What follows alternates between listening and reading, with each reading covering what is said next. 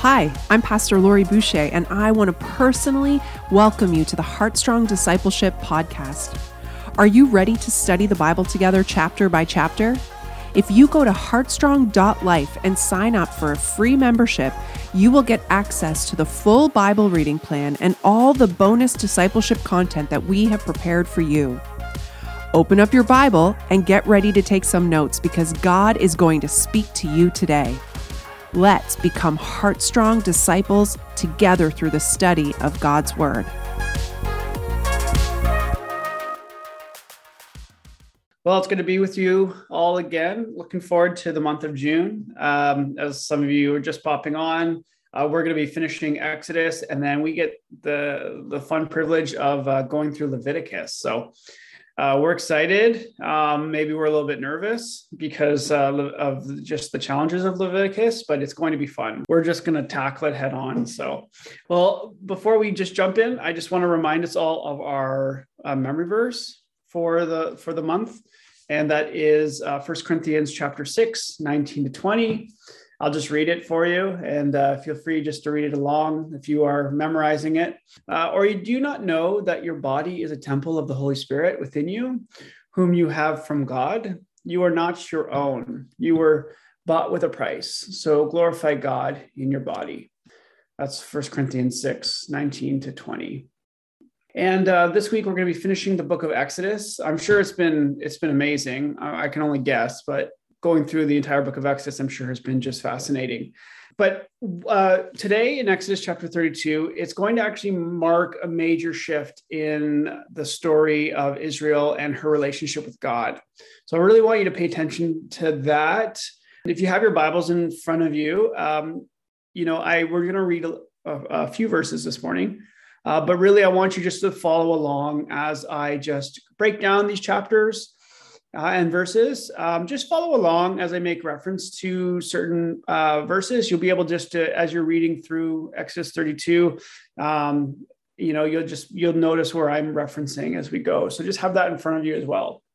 But like I just said, here we experience a very major shift happening in the story of Israel. The honeymoon period of their relationship is about to end because Israel is about to fail God in a pretty big way. And as you've been studying, Moses has gone up to the mountain of Sinai for 40 days and 40 nights. And the last several chapters, God has been giving him the law, writing this law on the tablets of stone. And for the last few chapters, you got a very inside look at what the law entails. But here in Exodus 32, we see a contrast taking place between what is happening up on the mountain and what is happening on the desert floor. We've really gotten a look at the conversation happening with God and Moses and what's happening on the mountain. But now you can just imagine the camera sort of shifts back down to what's happening at the bottom where all of the people of Israel are as they wait for Moses to return. And so in a sense, it's also very symbolic of the contrast between God's presence versus the presence of sin. And you'll begin to see maybe a noted distancing between God, the presence of God, and the presence of sin because of what happens in this chapter today. So here today in Exodus 32, 33, we'll get to see what sin looks like from God's perspective and what will be a continuing theme for the rest of the book of Exodus. And then really Leviticus just takes on a whole different dimension of this, is just how seriously God takes sin. And when you see how seriously God takes sin, it makes just the grace of God even that much more amazing. We'll see Moses begin to take on a new role as leader, and that's the role of intercessor. And he'll need to intercede on behalf of the Israelites for their very lives and asking God to spare them. But he's not just interceding on behalf of the Israelites, he'll be interceding for God's presence to go with them. And we'll talk more about that, about, his pleading with God for God to go with them and not to not keep a distance between them and the people. Moses realizes the importance of having God lead them. And he really, really acts as He really acts as an interceder, but really is beginning to really shine in his role as mediator in these chapters, of the mediator between God and the people of Israel. So, the stories today are going to invite you to examine the seriousness of God's holiness and how serious sin is to God, but it's also going to invite you to examine how in Christ and his death on the cross, we not only see how far God will go to deal with our sin, but we'll also see the depths and the heights of the love and grace of God for his people. And then finally, next chapter in Exodus 33, as we look at the role of Moses interceding to God, I want you to also recall and remember how Jesus is our true and better intercessor. Hebrews 7:25 says, and this is speaking of Jesus, therefore he is able once and forever to save those who come to God through him. He lives forever to intercede with God on their behalf. Isn't that beautiful? Well, I would love if somebody here on the call, and feel free, let's just read the first 10 verses of Exodus 32. And I think the first 10 verses will give us the framework for the events that take place. When the people saw that Moses delayed to come down from the mountain, the people gathered themselves together to Aaron and said to him, "Make us gods, who shall go before us? As for this Moses, the man who brought us up out of the land of Egypt, we do not know what has become of him." So Aaron said to them, "Take off the rings of gold that are in the ears of your wives, your sons, and your daughters, and bring them to me." So all the people took off the rings of gold that were in their ears and brought them to Aaron. And he received the gold from their hand and fashioned it with a graving tool and made a golden calf. And they said, "These are your gods, O Israel, who brought you up out of the land of Egypt." When Aaron saw this, he built an altar before it, and Aaron made it a proclamation and said, "Tomorrow shall be a feast to the Lord." And they rose up early the next day and offered burnt offerings and brought peace offerings. And the people sat down to eat and drink and rose up to play. And the Lord said to Moses, "Go down, for your people, whom you brought up out of the land of Egypt, have corrupted themselves. They have turned aside quickly out of the way that I commanded them.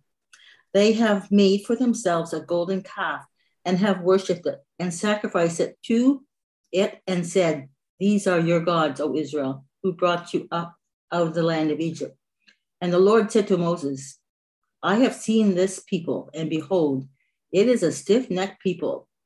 Now therefore, let me alone, that my wrath may burn hot against them, and I may consume them, in order that I may make a great nation of you.'" So, we realize how without proper visible leadership, people can fail, and people often fail. And sometimes even the most holiest of people, such as Aaron, can be persuaded to do things that are contrary to their beliefs and their testimony. And the people are getting anxious about Moses' absence. And so, they come to Aaron and say, "Come, make us gods who will go before us." And, this request, this desire reveals their inadequate faith in time of waiting. I was thinking about this and how tribulation, storms of life are not often, we think that they build faith, but I don't think they build faith as much as they reveal faith, that when storms do come, it really reveals what we've built our lives upon. But the good news about storms and tribulations is that when we have genuine repentance and a heart to change and grow, then those storms can be learning experiences that help us to rebuild our foundation. And so they really just didn't have the faith. Their faith was found wanting. They needed to grow. You can just really see the immaturity in their faith in God at this point. And the gold that they used, you might, if you have that type of mind, might be inquiring why they had so much gold out in the desert. These poor slaves. Where did they acquire so much gold? Well, the gold that they used were a gift from God that the Egyptians gave to the people of Israel as they were leaving Egypt. It was a sign of God's favor that they would give him this gold. Just they asked for it, and the people of Egypt gave it to them. And this gold would be used to help, build God's kingdom in the land that God was bringing them. But instead, they used it to build an idol. I think just that alone is just, I think we can understand the symbolism in what I just mentioned of just taking God's blessings and just squandering them. I think of the prodigal son and just taking his father's inheritance and just spending it on nonsense. And they make this golden calf. It's a young bull to symbolize power. So that was what the young bull represented. And ironically, as Moses is receiving the 10 commandments on stone tablets, that Israel was in the process of breaking the first of these commandments. You shall have no other gods before me. And you really see the writer go to great lengths in this passage to show that Israel was unable to keep the covenant that God had made with them at Sinai. And I mentioned earlier that this story today of the golden calf, it serves as a transition point because the remainder of the Pentateuch, and feel free to mark this and watch for this, the incident of the worship of the golden calf will cast a dark shadow across Israel's relationship with God. Much in the same way how the account of the fall in Genesis 3 marked a major turning point in God's dealing with humankind. So and how Genesis 3 marks a major turning point, this golden calf marked a major turning point in Israel's walk with God. Some have questioned what the golden calf represented. We won't get too into this because some commentators really just jump into the weeds on this. But the question is was this representing idolatry, like trying to represent an image of God? Or was this more like a polytheism, like just making another God that they were worshiping? And if you're the type that really, really likes to explore that, feel free. But I would just to let everyone know that really most seem to understand this as an attempt to represent God with a physical image. It's more idolatry rather than polytheism. And one of the reasons for that is how idolatry is one of the sins that is warned against repeatedly throughout Scripture. And it seems to be a repeated theme in the hearts even of worshipers of God. Just we continue to want to make images and idols. Well, perhaps Aaron realizes what he has done. We don't know. But he calls a festival to the Lord. We don't know if that's to try to atone for what he's just done. Most likely not realizing wrongdoing, but he's following through on the idolatrous worship of the people by calling this festival.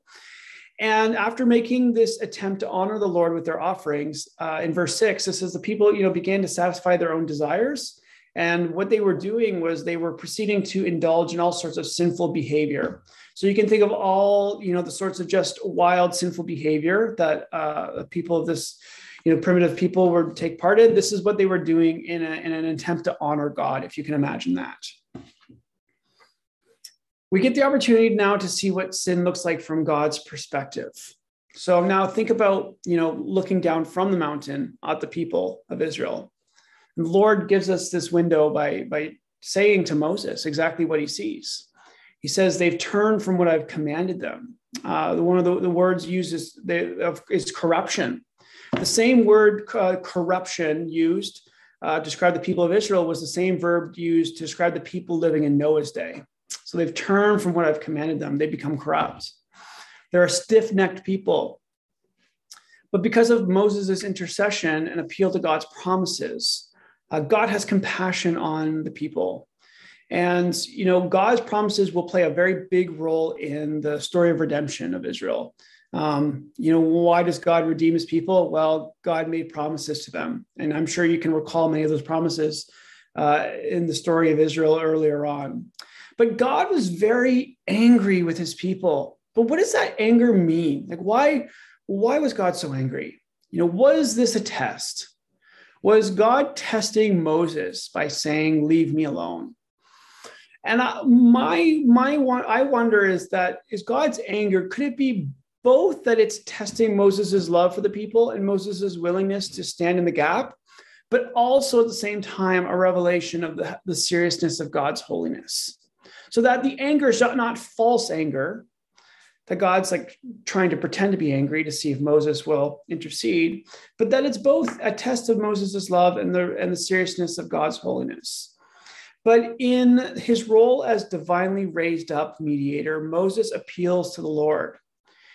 He first reminds God of the special covenant of the relationship with his people that God has initiated. And Moses appeals to God's need to keep his name holy and trustworthy. And then finally, he appeals to the great patriarchal promises from all the way back to Abraham in Genesis 12. So Moses is, recalling the promises that God has made. And as a result of Moses, championing the Lord's cause, it says that the Lord relented. And this word relenting, here's a fancy word for you. It's an anthropomorphism, which is a word that just means a description of God in human form. And the aim of this is to show us that he can and does change in his actions and his emotions to men and women when given proper grounds to doing so. So God changes his ways. And, the appropriate word to use here is repent, but not repent in that God is repenting of any sin that God has done, but to repent in the sense of the word that God has changed his ways. Something has influenced God to change course, not out of conviction of sin, but out of his love and his promises for his people. If you're taking notes, I want you to just pay attention to this. What are the grounds of God repenting? What are the grounds? When does God change his ways? This is important. There are three things we see here, and I think this is applicable to all of us in our life. Number one is intercession. That when people seek God in prayer and cry out on behalf of another or themselves, for intercession. Number two, repentance, genuine repentance on the heart of a person saying, I'm sorry, I want to change my ways. I don't want to live that way. And then number three is compassion. God will change his ways just based on his compassion, on who he is, just that God is slow to anger. And, he's compassionate, full of grace, full of mercy. But in verse 17, and this is, if you're wondering where we are in the story, we're in verse 17. We learned that Joshua has also gone up the mountain with Moses, perhaps halfway up, not the full way. But as they're coming back down, Joshua mistakes the noise of the people who are indulging in all sorts of sinful behavior as war, that he thinks there's war happening at the bottom of the mountain. And Moses just wisely discerns otherwise. The wickedness of the people in which he had just interceded and pleaded with God for, now you see the anger of God sort of be transferred onto Moses, where now it's Moses is the one who's angry. Not only, and he breaks the stone tablets, this breaking of the stone tablets. We often think about it, maybe it's our Sunday school imagination. In fact, I think a lot of it, our understanding of the Old Testament, if you grew up in Sunday school, comes from Sunday school imagination. But instead of just seeing the stone tablets being broken, it's just, he's just an angry outburst. There's meaning in it. It's to symbolize the breaking of God's covenants by the people. And Moses goes down and quickly breaks up the calf in the festivities, and he takes the calf and he burns it and he grounds it to powder and he scatters it across the water, in which he makes the Israelites drink this water with the burnt up pieces of gold. And Aaron's response, so you see Moses just, taking this sin very seriously, but Aaron's response is that it is actually an example on the other side of how often we fail to take responsibility for our sin. So what should Aaron have done? Well, repent and confess his sins. But what does Aaron do? He makes excuses. He makes excuses on behalf of himself and the people. He says things like, you know how prone these people are to evil. They said to me, we don't know what happened to you. This calf just sort of appeared. That's my favorite one. It just appeared as if it was miraculously made. I don't know where it came from. It just appeared out of nowhere. But the people were out of control. They were running wild, is a meaning of one of the verbs used. They're running wild. And this is quite the contrast to what you will see when you get to the book of Numbers. So I guess that would be, I want you to remember this date. When we begin the book of Numbers, you'll notice that they leave the camp, they leave the mountain in an orderly fashion, under much control and order. And that was done on purpose to show how God's law, giving it some time, would begin to work and had purpose and really begin to organize the people. But before the law had taken place, before the law was really, really instituted to the people, you see the sense that they're out of control and they're running wild. And so this is also, again, another wordplay taking place between this incident and the fall of Adam and Eve in the garden. So it's sort of comparing the nakedness of man in the garden and then Israel's running wild in the wilderness. But, remember Proverbs 29, verse 18, in the King James Version, it says, where there's no vision, the people perish. Another translation, your translation might say, where there's no revelation, the people cast off all moral restraints, which is probably a better translation. In other words, where there's no revelation, they become ungovernable. That's perhaps a verse that our culture needs to hear very, very badly. Where there's no revelation, the people just become ungovernable. They cast off all moral restraint. And to cast off all restraints, it's this idea of loosening or uncovering. It almost gives connotation of this religious prostitution that's connected with false worship. But Moses realizes that decisive action is needed, and he challenges the people. He says, whoever's for the Lord, come to me. He kind of rallies the people. If you're for the Lord, come to me. And it says that the Levites, not all of them, so it's not like every single Levite went, but the Levites went to Moses. And what Moses does is he commands them to arm themselves and to go back and forth killing the people of Israel. And note that this is not a command of Moses, but this is a command of God. It's not Moses making the command, but God making the commands. I just want to give you two verses just for you we don't have a lot of time left, but Matthew 10:37 and Luke 14-26 I want you to maybe later go read those verses and just contrast the holiness of God in those verses with this event taking place here. You might see some similarities. But it speaks of how following God then, as of now, sometimes it will require you and I to deny one's family and to be cut off from them. Those verses, you can go read them later, but a necessary part of being holy, to be set apart, is obedience to the Lord's commands. To have to leave family and experience even the forsakenness of family. And this is what the Levites are doing. They're having to step away from family and even put family to death as a result of being for the Lord. But the Levites, they wholeheartedly follow God, not just Moses. They're following God, and they're counting other ties of kinship, of family, as nothing in comparison to following God. So what happens next? Well, Moses goes back up the mountain. And he even offers himself to God as an atonement for their sin. He actually offers to be the substitute. So that's another foreshadowing of Christ, as our substitute.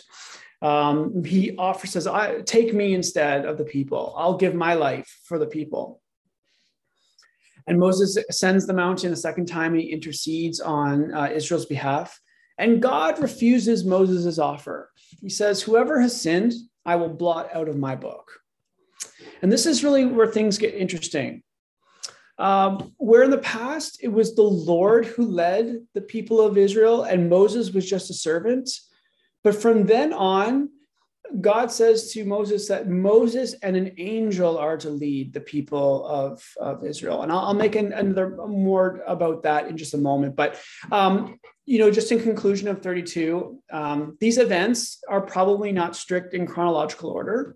And it mentions a plague fell on the people. The plague may have very well been the slaughtering of the 3,000 people mentioned. So the Levites, 3,000 people were put to death the day that God gave Israel the law. But I want you to contrast that with how many yesterday was Pentecost Sunday. And we celebrate the outpouring of the Lord giving the church the Holy Spirit. Well, does anybody want to take a guess how many on the day of Pentecost were added to the church on the day of Pentecost? Does anyone remember? Over 3,000? 3,000 were added to the church on the day that God gave the Holy Spirit. How many were subtracted from the people of Israel the day the law was given? Well, 3,000. So we see 3,000 subtracted on the day of the law. 3,000 were added the day the Lord gave the Spirit to the church. So very quickly here, because we are running out of time, I just want to make just a few mentions of 33 because it is attached to 32.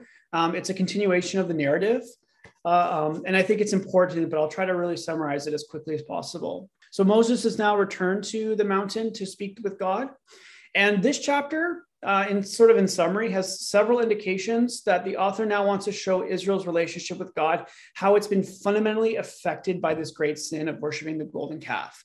By him returning, all's not the same as it was before this event happened, and that there's a growing distance that's taking place between God and Israel that wasn't there before. And there's a few indications of this in this chapter, which I'm sure you've all read. The first indication, and I mentioned this before, was the angel which God sends before his people. And this is significant because the angel that God sent before them previously indicated that God's presence was going with his people, that the angel that went before them was an angel of God's presence. And God's reason now for sending this angel to lead them, that if he were to go with them, he might destroy them.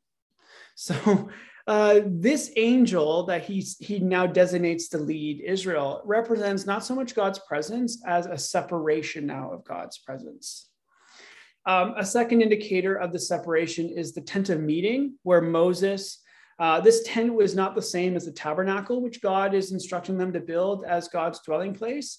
But this was a tent that was a meeting place with God that be put outside of the city, outside of the camp, some distance away. And it was only for Moses and Joshua. And so you see this really, imaginative picture of the people standing outside their tents, watching Moses and Joshua go meet with the Lord outside of the camp.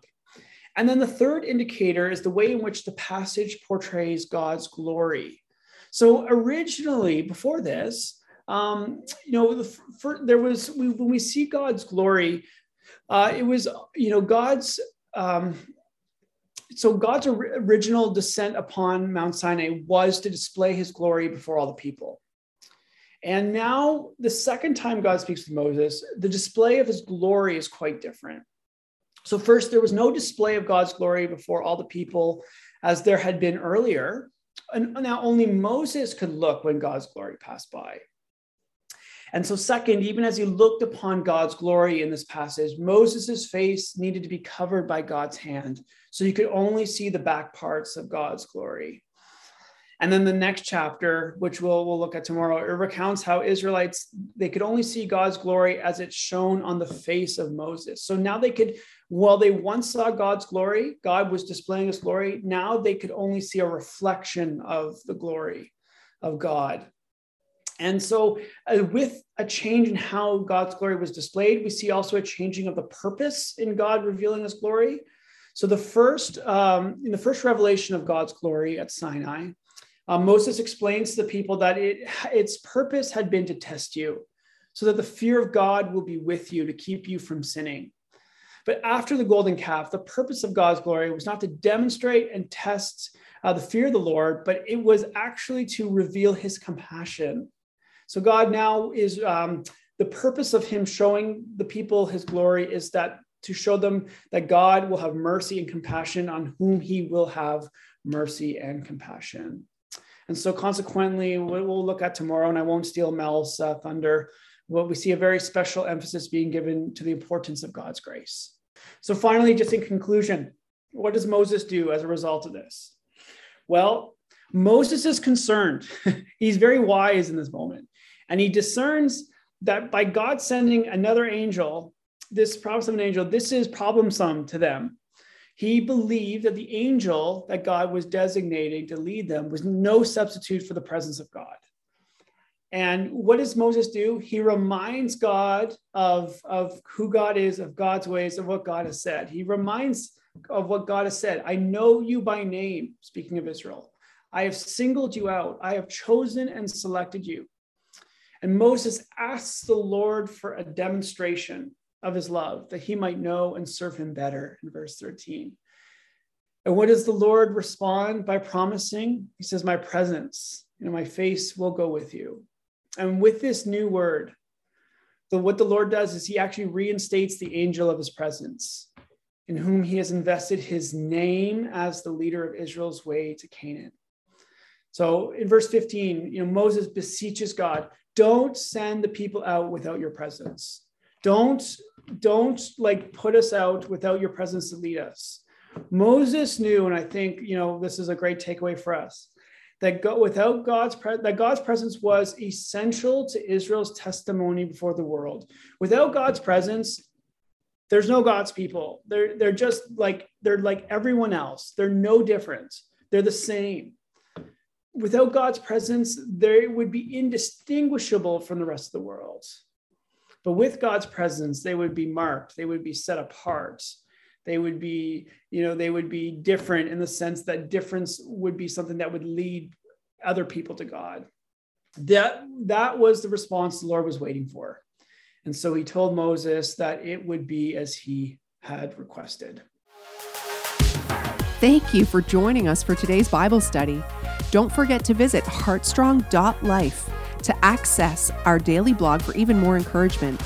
Visit the Heartstrong shop with all kinds of awesome merch like hoodies, t-shirts, and mugs to remind you of this awesome journey of discipleship that you are on. Log in to heartstrong.life to access all your member content, resources, and downloads. We have live Bible studies for adults, students, and a Bible boot camp for kids. Let's become Heartstrong disciples together.